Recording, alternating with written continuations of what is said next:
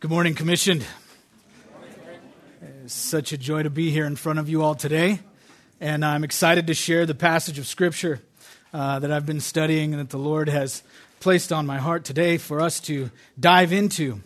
I've already been introduced to y'all, but there was something missing from that introduction, and that is that I am the much rougher half of a beautiful marriage. This is my wife right here, Alicia, and these are our children, Elena and Fern. Many of you might already know them, but they are a wonderful blessing in my life.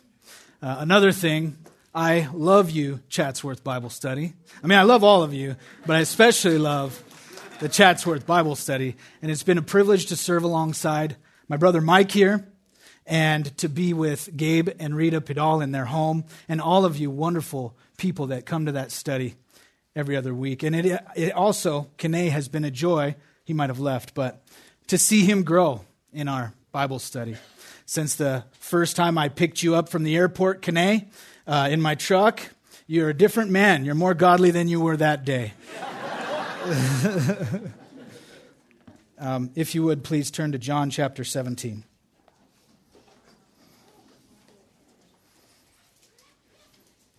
John 17 is our text for the day.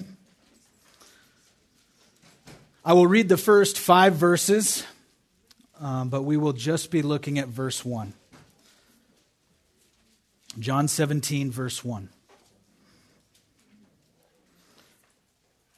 And the Word of God says, Jesus spoke these things, and lifting up his eyes to heaven, he said, Father, the hour has come.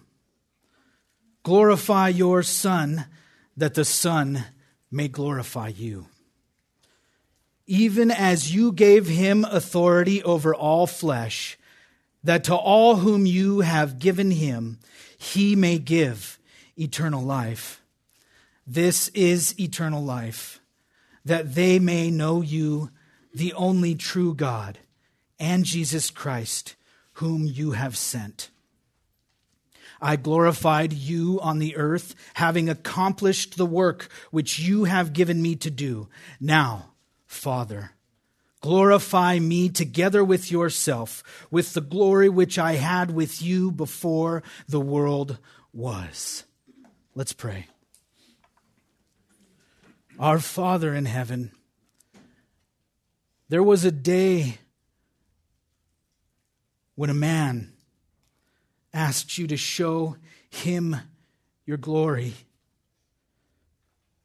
And Lord, I ask you that same thing that Moses asked you those long epochs ago.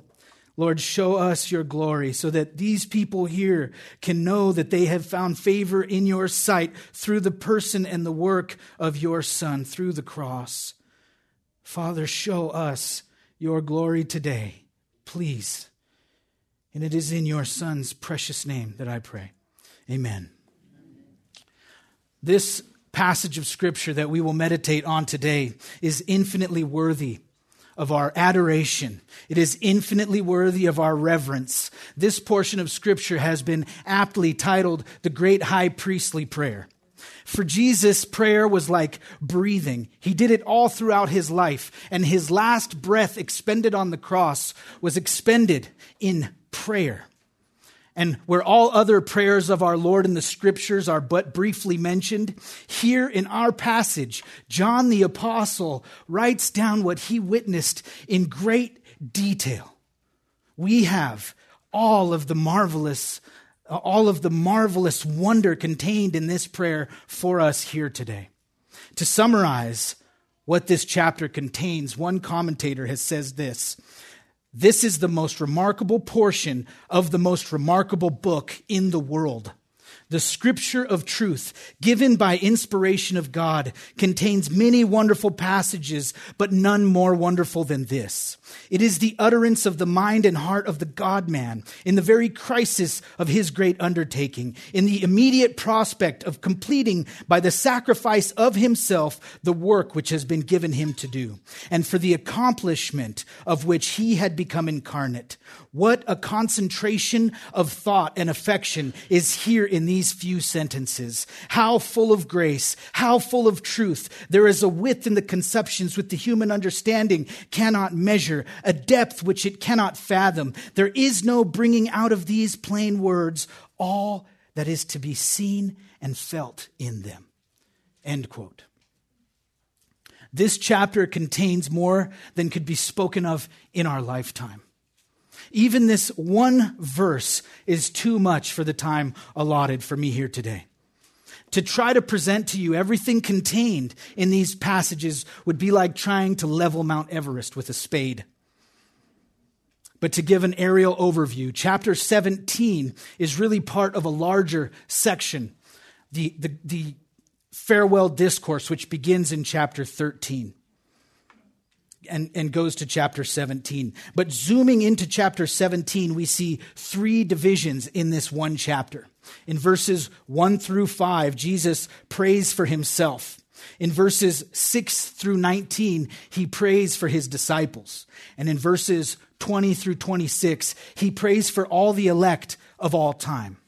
Throughout this chapter, Jesus takes us into the unfathomable depths of intertrinitarian communication. He speaks to his Father as the Son, and he speaks of things, the scope of which encompass eternity. And narrowing the focus to the first 5 verses, we find that God's glory is the center, is the emphasis as the Lord prays for himself. Glory simply means divine honor, divine splendor. And the Gospel of John regularly has God's glory as the theme, but the first 5 verses of this prayer are the capstone of that glory. Look at them. Look at the first 5 verses, and you will see that the word glory is repeated 5 times in these 5 verses. And the first time it appears is in verse 1, which is our text for today. And in verse 1, Jesus prays that his glory would be unveiled by his death, his resurrection, and ascension into glory with the Father. This prayer begins by marking the end of Jesus' ministry on earth and looks forward in anticipation for the reason that he came. The thing that would consummate the display of God's glory, the greatest work ever performed, the work of the cross. Jesus passes from preaching, where he taught of unity, love, obedience, eternal life, the mission on earth and the glory of God, to prayer, where he prays for these same things and points us to the glory of God as the ultimate display of these things in the Trinity. And the 2 main themes are unity and love. Veiled in his priestly human flesh, the glory of the Son was hidden. It was concealed until the predetermined hour when the Father would tear the veil of his flesh and their glory would burst forth in all of its splendor. Deep theology is contained in this verse. And understanding it is vital to us understanding the rest of this prayer. With a solid understanding of this one verse, we can view the high priestly prayer and the work of the cross in all of its majesty. And when we are done, my prayer is that you will better understand the person and work of Jesus and the unity in the Trinity, which formulated and executed the greatest display of love attainable, love that conquered, quenched the infinite eternal wrath that we all deserve. So in John 17, verse 1, we see 3 expressions of unity that culminate in the glory of the cross and that should lead us to glorify God with our lives. And these 3 displays of unity, these 3 expressions of unity are this. 1, unity with the mediator. 2, unity in the Godhead. And 3, unity through the pact. The words of the second member of the Trinity, as he speaks to the Father, are here for us to read, and in them we see deep communion and the outworking of the eternal plan of salvation. So first, let us look at the unity in the mediator in two ways. One, his unity with us, and two, the unity that he has within himself. As we enter this examination of our mediator, understand that mediation is the work of a priest. And the work of a priest includes intercession and atonement. These two things were accomplished by our great high priest in perfection. So looking at our portion of text, we see the Apostle John introduce the prayer of our Lord with these words. Jesus spoke these things, and lifting up his eyes to heaven, he said, Father, the hour has come.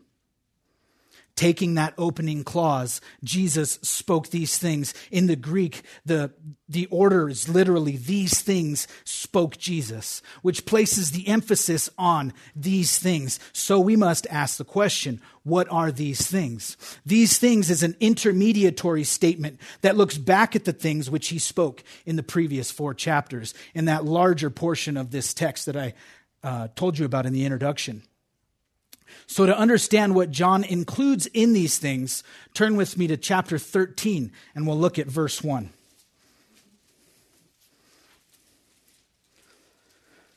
Chapter 13, verse 1 says this, Now before the feast of Passover, Jesus, knowing that his hour had come, that he would depart out of this world to the Father, having loved his own who were in the world, he loved them to the end. You see, that word, the hour, marks the beginning of the most magnificent sermon ever preached. And it also marks the beginning of the most magnificent prayer ever prayed. And from chapter 13, verse 1, launches the farewell discourse, the upper room discourse, or what Martin Luther referred to as his table talks. And here the omniscient Jesus knew what lay ahead. He knew that he would soon depart. He knew that it would be temporary, but he also knew that it would bring immense momentary pain to his disciples. And Jesus desires to ready his disciples, the new covenant community, for their spirit-guided mission on earth. He begins preparing them by washing their feet. Then the king leaves his disciples with vital instructions. And in chapters 13, 14, 15, and 16, those instructions contain promises. They contain pledges, warnings, comforts, threats, and deep theological truths. But the message of Jesus, in summary, is that he will die. He will leave them. He will rise again. He is going back to his Father in glory, and yet in his absence, they will lack nothing. The resources of heaven are at their disposal. They will get the Holy Spirit, and whatever they ask for in prayer, they will receive, and by receiving, our Father in heaven will be glorified. Despite the tribulation that they will face and the suffering ahead, they have hope. And the pinnacle of the upper room discourse is in the last verse of chapter 16. So on your way back to chapter 17, stop there with me. Chapter 16, verse 33. Jesus says this, "These things I have spoken to you, so that in me you may have peace. In the world you have tribulation, but take courage. I have overcome the world." He ends his night of teaching, warning, promises, and exhortations with a statement of absolute triumph. And following that statement of absolute triumph, he seals that farewell discourse with prayer. Jesus knew how to comfort men, for he had been made like his brethren in all things, Hebrews 2:17. His mercy was not ignorant. He is united to man fully as the only acceptable mediator must be. You ever think about this? Jesus was more like man than Adam was. Adam wasn't born. He was created. Adam never had to struggle through infancy. Adam was placed in paradise. Jesus was born in a fallen world. And Jesus was there from infancy to the grave. As Jesus marched toward Calvary, he walked with a perfect love toward man and a perfect love toward God in perfect unity with both realms. And we must recognize the essence of this interdimensional display. One moment, Jesus looks into the eyes of his disciples and he says, "Take courage." And the next moment, he looks into heaven and says, "Father." He is the umpire that Job cried out for in Job 9:32. Centuries prior, as Job lamented, expressing the hopelessness that he felt without having that umpire, the necessity of a mediator, just like Jesus, Job says in chapter 9, verse 32, "For he, God, is not a man as I am, that I may answer him, that we may go to court together. There is no umpire between us who may lay his hand upon us both." You see, the umpire Job needed is the one who can reconcile the divine with the dust by laying one hand on God and the other hand on man and being that just and the justifier from Romans 3:26. The mediator must be divine, and Job knew that, and Jesus is that mediator. And in the upper room discourse, Jesus speaks as that mediator when he spoke these things. He speaks perfectly on behalf of God, as God, to men, to prepare men for their service to God in his absence. Jesus spoke these things horizontally, one hand on man, instructing them before he lifted his eyes to heaven and placed his hand upon his Father. And moving forward, we read that, and lifting up his eyes to heaven. What a natural movement. Only a man can do that. It's a magnificent movement. We often come to God in prayer with dirty mouths and soiled feet. And we find ourselves like that tax collector in Luke 18, unwilling even to lift our eyes to heaven, beating our breast and saying, "Be merciful, God, to me, a sinner." But Jesus lifts his eyes unashamedly. He has no impurity.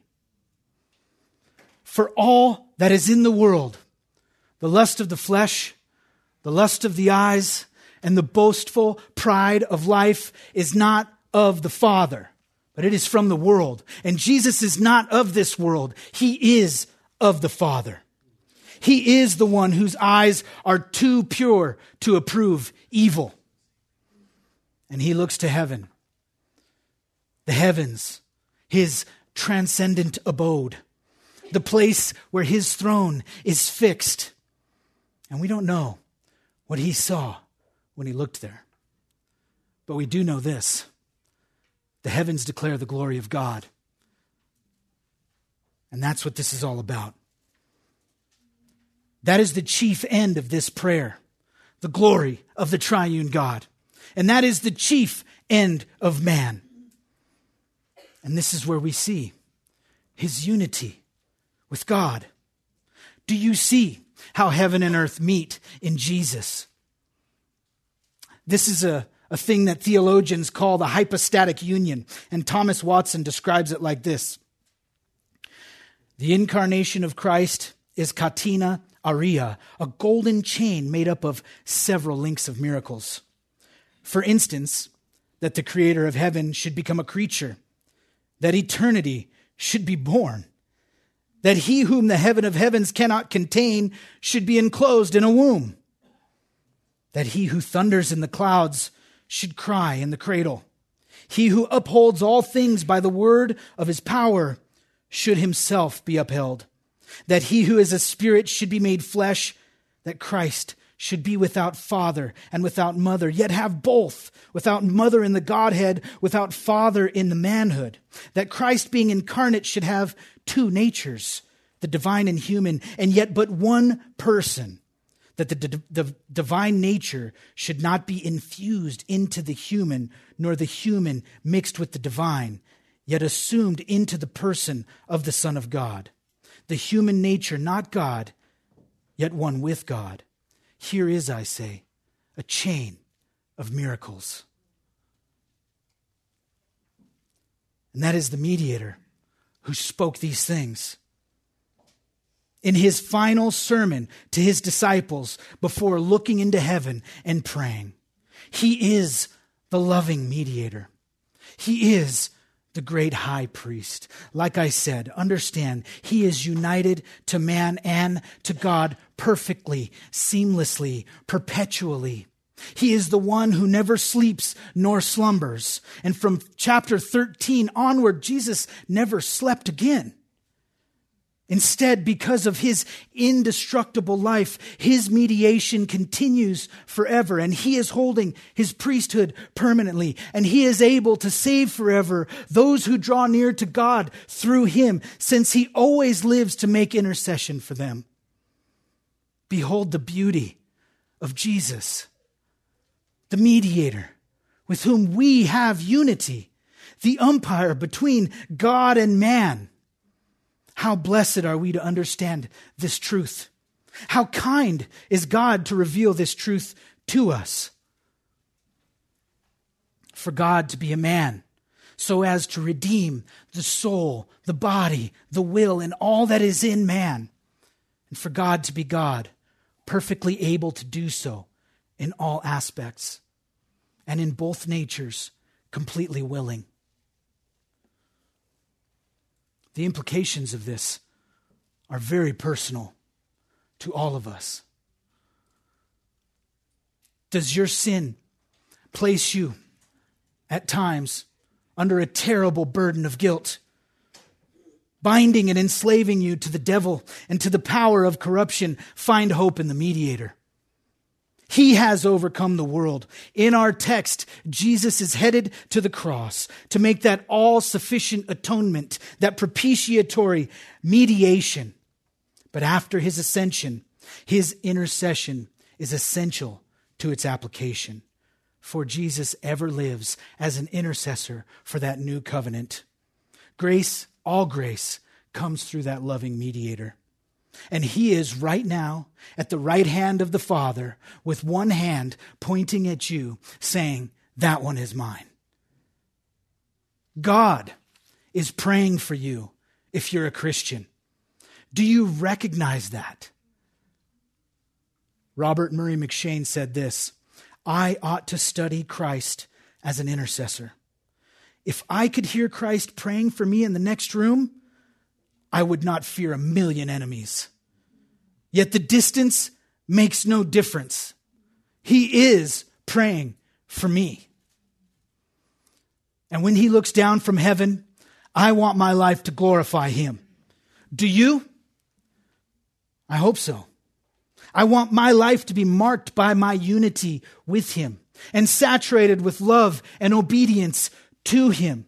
I want my life to be marked by a hatred for sin. And when others look at me, I want them to see how the love of my mediator has changed me so that God is glorified. Are you knit to that mediator in every decision that you make? When you look at your children, when you look at your wife or your husband. So the mediator spoke to men. And then he lifted up to his eyes to heaven, and he said, Father. You see that the text doesn't say he prayed, but rather he said. What confidence in prayer. Undoubtedly, Christ lived his whole life with his heart lifted up to his Father. And there was no necessity for him to make verbal prayers out loud. But here he does it. Why?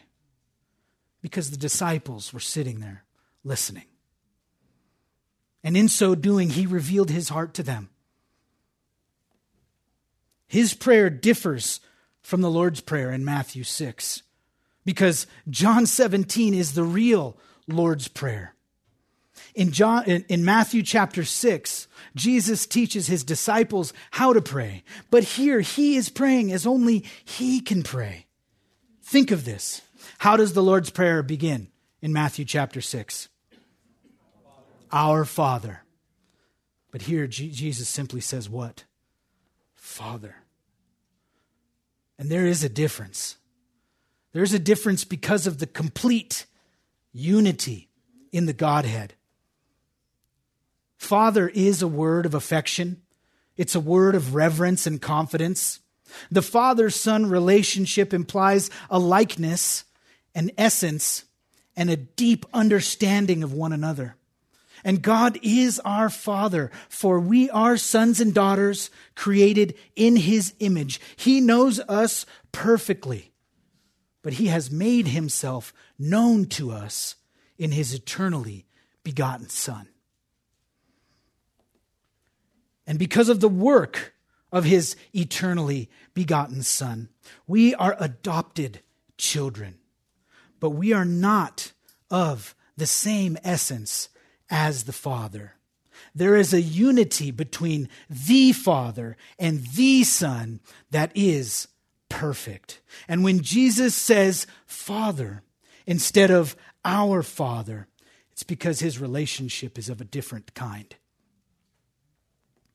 He is equal with the Father. Behold the Trinity. The Father generates. The Son is generated. And together with the Father, they send forth the Holy Spirit in a manner which is described in the Scripture as breathing. We should not think of this generation as human generation, because it is eternal and incomprehensible. Being generated by the Father, Jesus is like the Father, as a son should be by definition, because they share essence. Jesus shares everything with the Father. They share the divine name, Yahweh, I am. And this is throughout the Gospel of John. I am the bread. I am the light. Before Abraham was, I am. I am the door. I am the shepherd. I am the resurrection. I am the way. I am the vine. And in John 13:19, Jesus ends his sentence by simply saying, I am. This is the divine name spoken of by Abraham, Isaac, and Jacob, and all who have ever called upon the name of Yahweh. They share all their attributes, Colossians 2:9. They share all the works, John 5:17-19. The Son and the Spirit are just as responsible for the creation of the world as any other work. They did it all in perfect unity, one act conducted by three persons. The Father speaks. The Son is the word spoken, and the Spirit is the breath. They share the honor because they are co-equal, John 1:1. And though distinguished from each other, they are not different.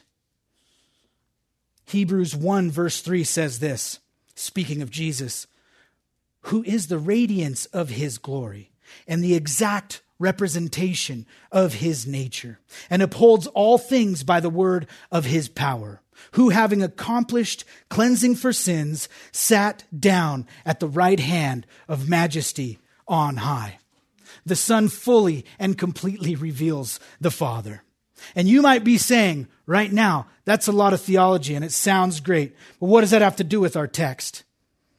Well, when Jesus says Father, there is a unity between he and the Father that we can't even begin to comprehend. But as far as it is revealed to us in Scripture, we must acknowledge it. Because just like the work of creation which was done in complete unity. The work of salvation was done in unity and culminates on the cross. And for us to see the incarnation correctly, or understand how this prayer works, or even to follow the following verses, we must understand that there is order within the Godhead. There is a personal order that shapes how the persons relate to each other and how they work together in this world. The Father always leads the way. The Son always follows. The Son cannot act independently of the Father, not for lack of power, but because it would conflict with their relation. They act together by their common divine nature. All is of the Father. All is by the Son. They share everything. Therefore, there is no subordination in the divine essence. How can Christ give eternal life to all who he wills, but do nothing but what the Father wills? Because they have one will. The Father and the Son share one divine will. How can the Son say, the Father is greater than I, while also saying, he who has seen me has seen the Father? Because of his two natures. And in his human nature, he perfectly submitted to the Father's will, so that his soul never rebelled against God. And that active obedience is imputed to the believer. The distinctions among the divine persons, they do not separate them, but bind them together. For the Father, the Son, and the Holy Spirit indwell each other. Interpenetration, complete unity. They are intimately united. John writes in chapter 1, verse 18, the only begotten Son is in the bosom of the Father. That word bosom is kalpos in the Greek, and it means a place of intimate friendship. It is a physical picture of a deep relational union. So this matters. This matters because this is what love looks like. Love is unity. Unity is love, and God is love. And there is no more glorious union than that between the Father, the Son, and the Holy Spirit. Their equality in deity makes it perfect, infinite fullness expressed in their love given to each other, and perfect worthiness to receive that perfect love. And if you are a Christian, they chose you in perfect unity before the foundations of the earth. And he is your Father too, not by generation, but by regeneration. By way of application, I'll summarize what we've just said and bring it to our hearts with this quote. Handley Mule says this: when Jesus says Father and the Christian stands by his side and listens, he knows that the eternal and ultimate God is personal. The poor, sinful man looking up into the heights immeasurable finds and touches with trembling but real faith close beside him no mere abstract cause, no blind tendency, no simple nature personified or deified by fancy or by wish, but one who knows, wills, and loves unspeakably with a fatherly tenderness that cannot be imagined. As Father, he is personally holy, personally faithful, personally gracious caretaker. He is Father, nothing less than all that can be denoted or implied by that dear and loving term. He is Father, first of our Lord Jesus Christ, and then of the needy sinner who repents. He is Father, for he is living author of our personal life. Father, for our very nature was made in his image. Father, for he has begotten us again unto a living hope. He is Father, so that we are to him immeasurably more than even the work of his hands. We are to that eternal love his dear and precious possession. His delights are with the sons of men. as Father. He pities the child of this mortal family with a pity that only a divine heart could know. Our Father, our Lord says, Holy Father, righteous Father, loving Father. End quote. And we have that Father, the one who delights in the sons of men. Isn't that just so sweet and so comforting that we can come to our Father in prayer? He could have designated himself by any other term, but this is the one that he chose. This is how he wants us to call upon him. Father, our Father. Jesus modeled that for us. He said, say, our Father. The Heidelberg Catechism teaches the Christian to confess that since God is our Father through Jesus Christ, he will provide me with all things necessary for soul and body, and further that he will make whatever evils he sends upon me in this valley of tears turn out for my advantage. For he is able to do it, being Almighty God, and willing to do it, being my Father. When Jesus looks to the heavens, he says, Father. And he may seem estranged from God, but he is not. He cannot be. He looks to the heavens, and he is reminded of that hour that they together designated in eternity, which brought him to this moment. That hour for which he was sent into the creation that he made. He looks up, knowing that his hour has come, knowing that the hour had come for the Son of Man to be lifted up from the earth so that he could draw all men to himself, being glorified in his death so that the Father could be glorified. There was an eternal agreement between the united Godhead, and that is what Jesus is talking about when he says, the hour has come. Glorify your Son, that the Son may glorify you.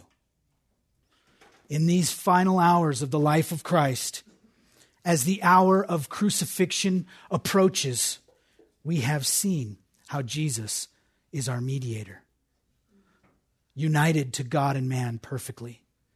And we have seen how deep that love runs. And we have seen the perfect unity in the Godhead. And now we come to our final point. Unity through the pact, which culminates in the glory of the cross. The hour has come. Throughout the Gospel of John, we have heard of this hour, right? The author, John, keeps us in suspense as that hour is referenced. First mentioned in chapter 2, verse 4, Jesus tells his mother, my hour has not yet come. And in telling her that, he shows that every moment is under his sovereign reign. When Jesus speaks to the Samaritan woman in chapter 4, he says, an hour is coming, and now is. Several times in the Gospel of John and the other Gospels, we see the Pharisees want to kill Jesus, but his hour has not yet come. But when the pre-appointed time was present, it is announced. Look at chapter 12, verse 23.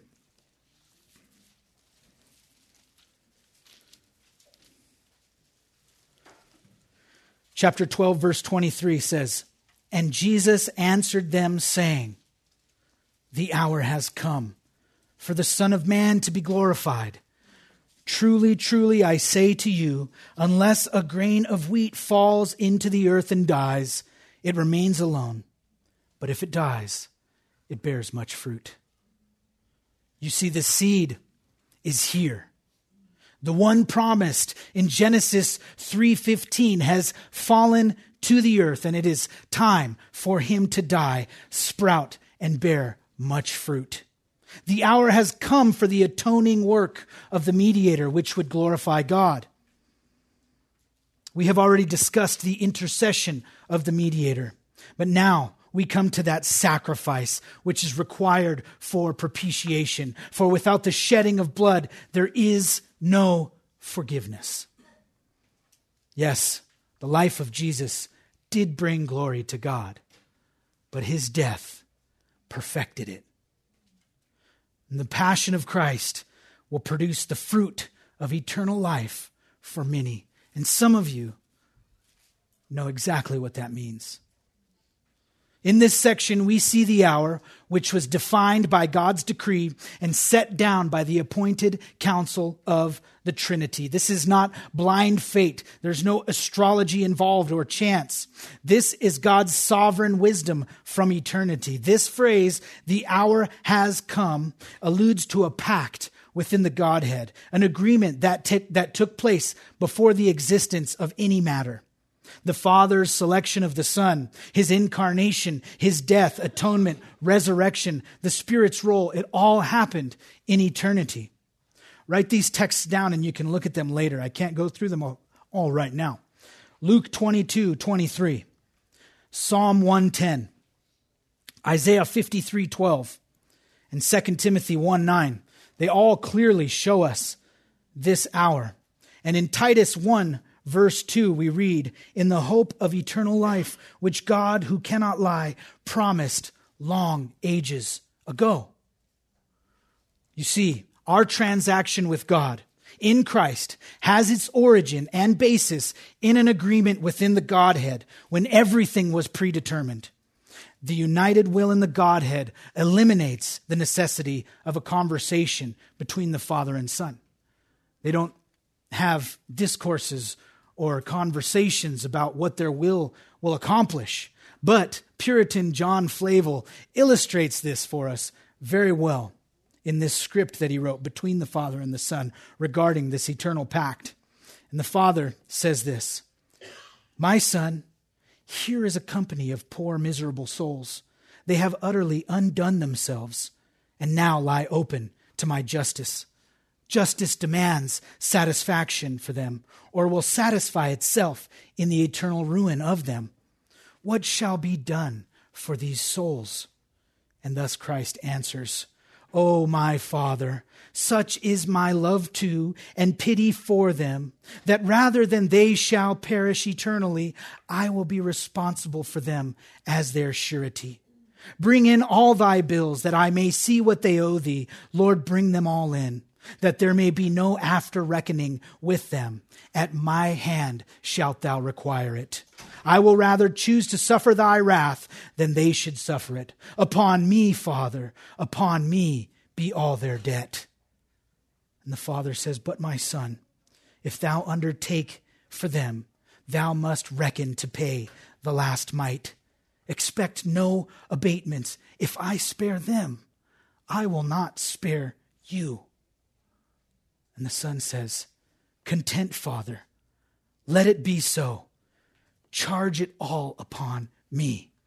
I am able to discharge it, and through it prove a kind of undoing to me. Though it impoverish all my riches, empty all my treasures, yet I am content to undertake it." This is the grace of our Lord Jesus.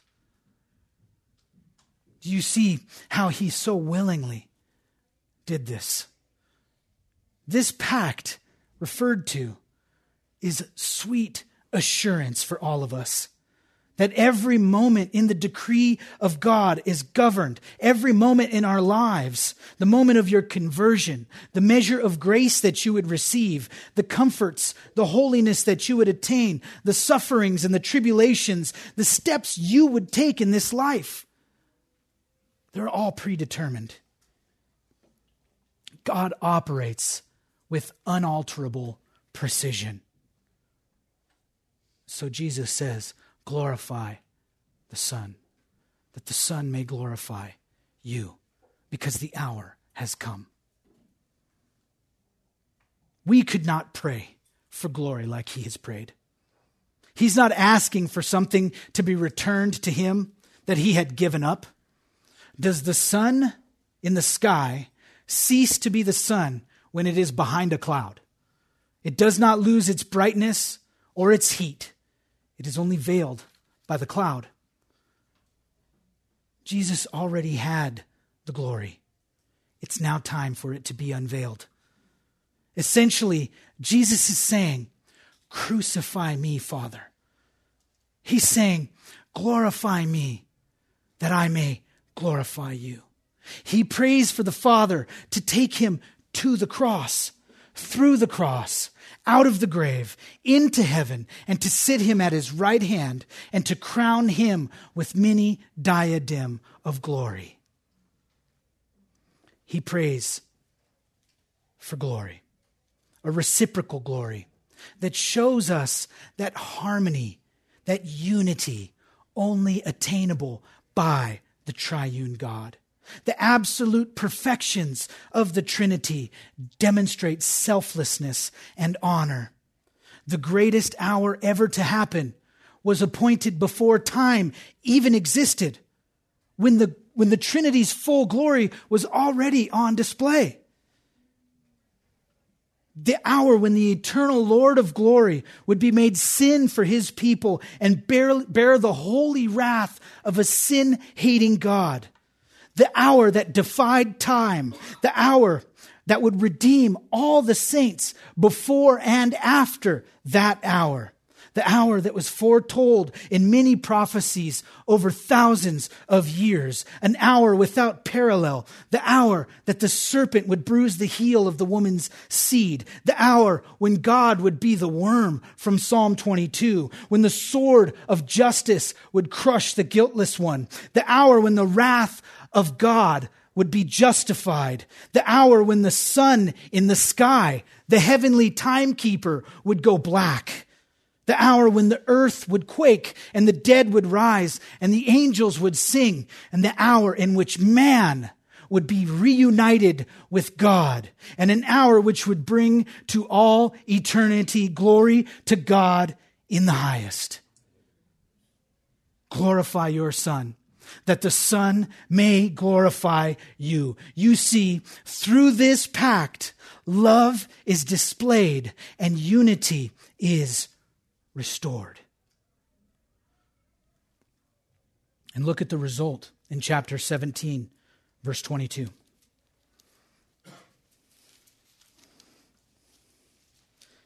Jesus continues to pray.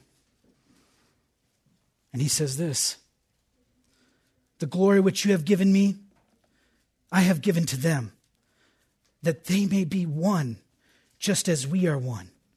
I in them, and you in me, that they may be perfected in unity, so that the world may know that you sent me and loved them even as you have loved me. Father, I desire that they also, whom you have given me, be with me where I am, so that they may see my glory which you have given me, for you loved me before the foundation of the world.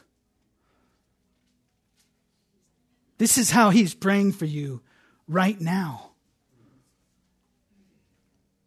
To the disciples, the hour was one of great tragedy and mourning. There was no honor to them in dying on the cross. But to the Son and the Father and the Spirit, it meant full glory, unveiled glory. And we have seen how unity that we have with the mediator and the unity in the Trinity and their unified work in the pact, which culminated on the cross, has united us with God. And it should unite us with each other. Therefore, I, a prisoner of the Lord, implore you to walk in a manner worthy of the calling which you have been called. Put on love, which is the perfect bond in unity. I'll leave you with this. In Hawaii, where we moved from, we lived in a small studio under somebody's house, about 50 feet away from a private beach. And when you walked out the front door, you faced south. And out in front of us, you'd see an island called Lanai. To the left, you'd see Maui, and to the right was Oahu. The islands were spaced out a good distance, so there was open ocean diagonally in both directions. And most days, the wind would rip through that channel, churning up the water. But on some mornings, I would come out there to watch the sunrise. and there would not be a breath of wind. There was a stillness and a calm tranquility that must have been like how John felt when he lay his head in the bosom of Jesus.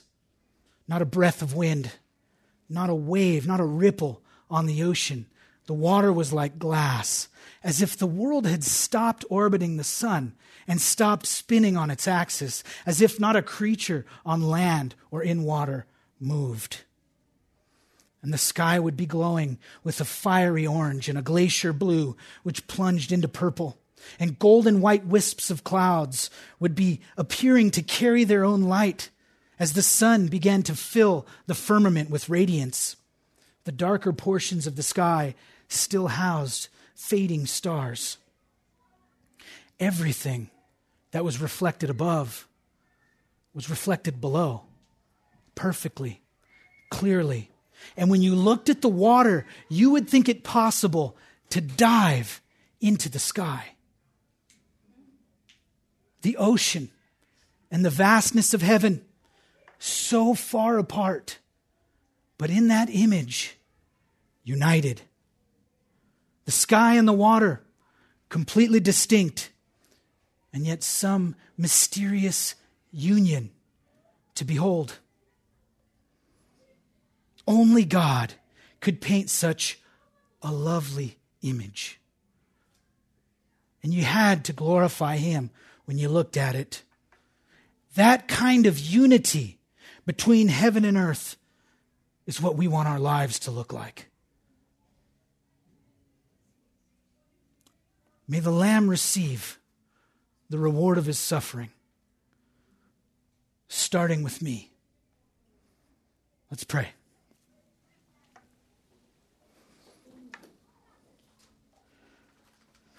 Our Father,